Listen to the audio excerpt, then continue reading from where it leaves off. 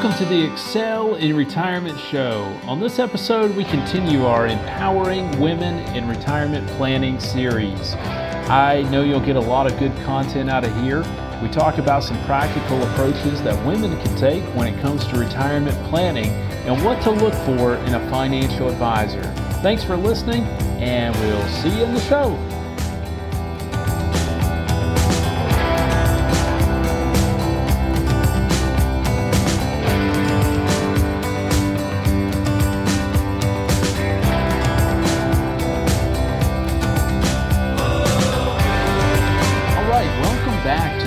Excel in Retirement Show. My name is David Treese, and I am a financial advisor with Clients Excel here in Spartanburg, South Carolina. I'll be your host for the show. We work with clients all over, and we would love to connect with you, our listeners. As a token of appreciation for listening, we would like to mail you a gift to say thank you for listening. You may email us your name and address to connect@clientsexcel.com. Also, I always enjoy speaking with you, our listeners, so you can reach out to me by calling 864-618-4800. Okay, this is part 2 of our Empowering Women podcast series. Last week, we discussed some of the often unique challenges women are faced with in retirement. For example, did you know that 90% of women will eventually be solely in charge of their household finances? And as I stated last week, that one of the reasons I wanted to do this podcast is because based on a recent survey, it was found that only 20% of women feel very well prepared to make wise financial decisions. If 90% of women are going to be solely in charge of finances, wouldn't you agree that we need to be 100% prepared to make those financial decisions? I would encourage you to go back and listen to show 26. It has a lot of good, important content there I think you'll find a lot of value in. We ended last week by talking about the three-legged stool, and we got into it a little bit, but we're going to expand on it here. We talked about pensions being one leg and Social Security being the second leg, and this week we're going to be talking about the third leg here in a few minutes, but we're going to go back and talk about those other legs also. A lot of leg talk there. But the third leg, though, is the leg that you have the most control over. It's your personal savings for retirement. So, the three-legged stool. First, what has happened to a lot of pension plans? What have many companies done with them over the years? You may already know, but here's one thing that's been going on with them.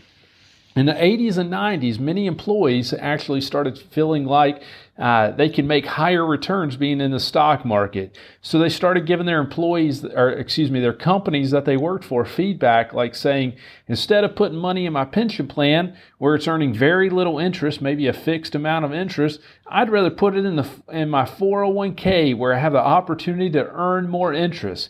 Because remember, when the market was going up, everybody loves throwing money at the stock market. And in the 80s and 90s especially, the market was on a tear. It was going up.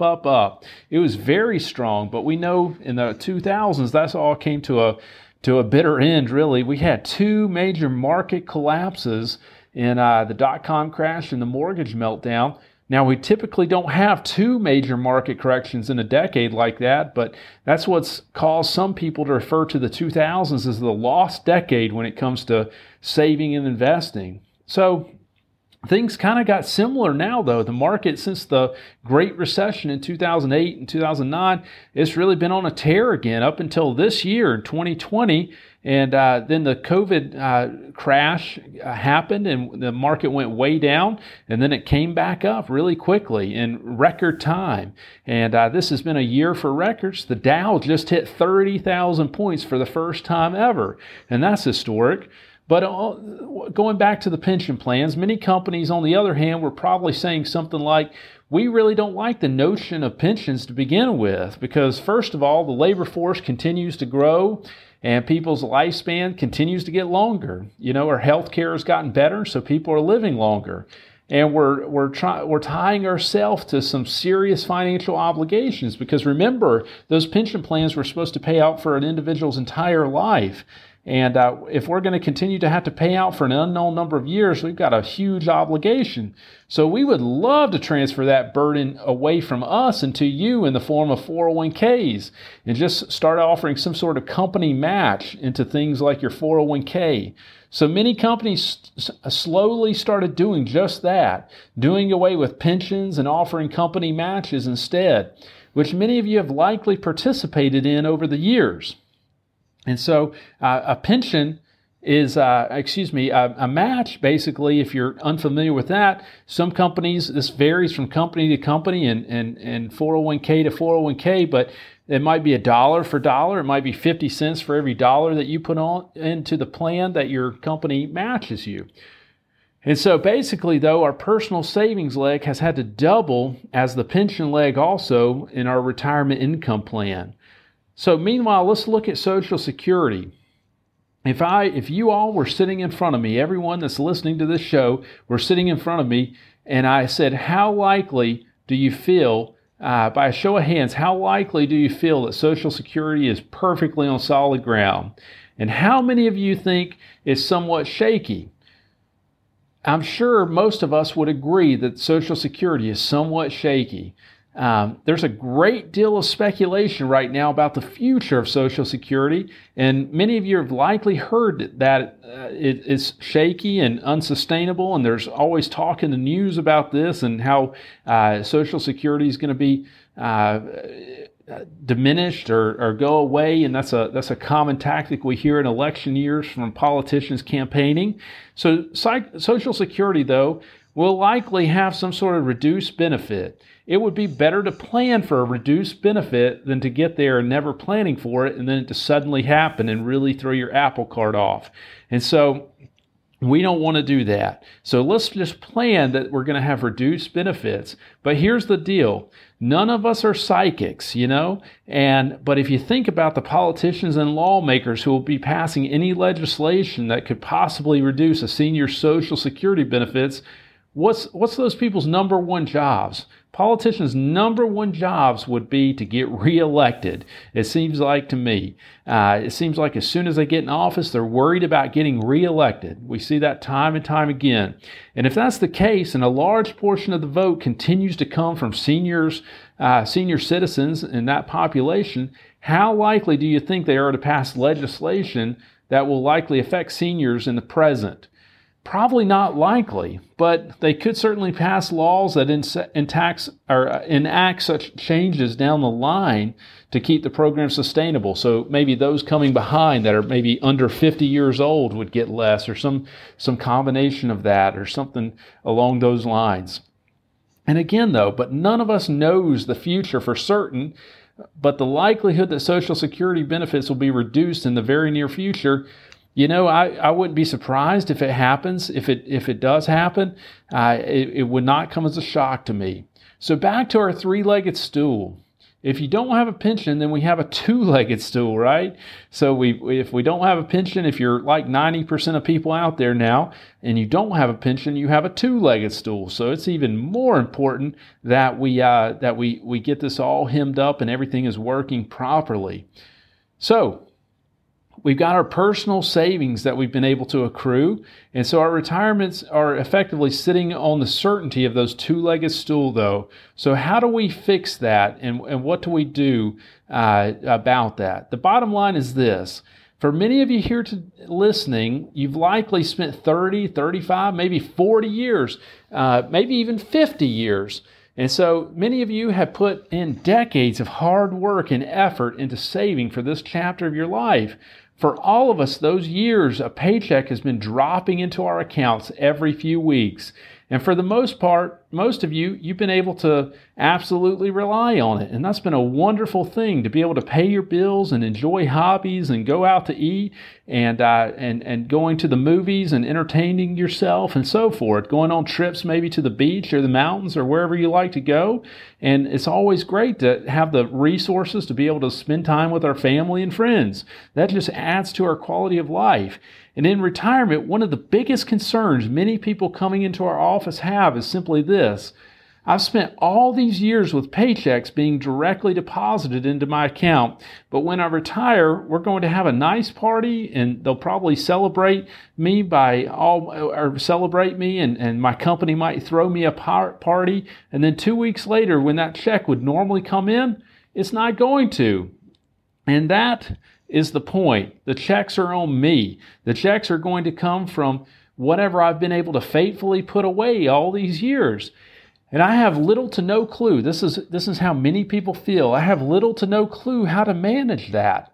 I have no idea where to draw from, and I have no idea how much I can afford to take, how long they will last, and how to manage them to ensure that I don't run out of money before I pass away. If you're in a situation like that, you're very common. That's a very common refrain that we hear time and time again. Oh, how many of you ideally would like to have something left over, maybe to pass along to your kids, maybe to put them on a higher plateau than you were able to achieve? Many people have that desire, and it's understandable. And folks, since this is geared towards ladies, I'll just say, ladies, I've been doing this for going on 10 years, and in all that time, I've never understood how someone could truly retire without being very confident about where their income in retirement is going to come from.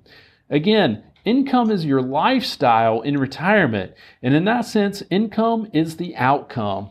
Income is the outcome. Do you have a written retirement income plan in place? I'm not talking about a collection of retirement income statements or account statements. I'm talking about a detailed written retirement plan that lays out, number one, exactly how those sources are going to be tapped into. So you might have 4 or 5 different accounts, but you need to have a plan for how you're going to tap each one of those, and maybe the tax consequences for tapping into those. And number 2, in what order do you want to tap into those? What's the most efficient and effective way to do that? And number 3, in what amounts and over what periods of time do you want your retirement income to work? What we find is many people have a lot of aspirations in the first part of their retirement, and then as we age and we've done those things, we have less desire, and so oftentimes income needs can go down as you get a little bit older, except for maybe long-term care needs. But people typically spend less money in their 80s than they would in their 70s. So if we don't do anything else for you after this podcast, if we don't end up working together and the only thing we do for you is we can help you get a complete written retirement income plan so that you can walk away from us with greater confidence in your financial future, please don't leave this show without doing something with the information I've given you. Because retirement without income is really not a retirement at all. We need to figure out where our income is coming from in retirement. It isn't uncommon for me to meet with someone and they tell me they are a conservative investor. Then I'll look at their investments and see they've invested very aggressively. It starts here. Most of the time when I meet with people and ask them how much risk they have in their portfolio, they really have no idea how much risk they're taking on in their portfolio. They don't know what would happen if we had a market correction. They don't know how their investments are correlated to the risk.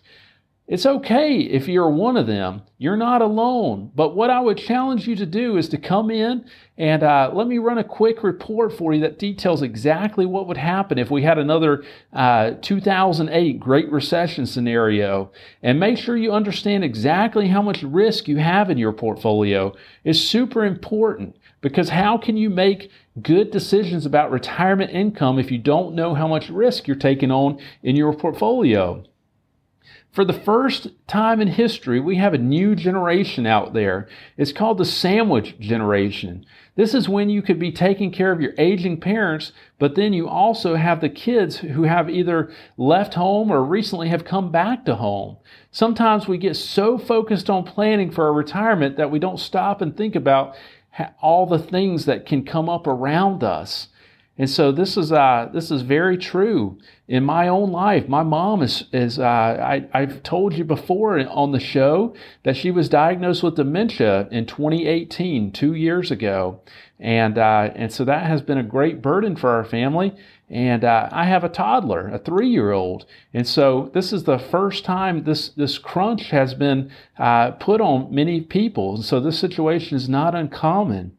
And so we want to plan for that, though.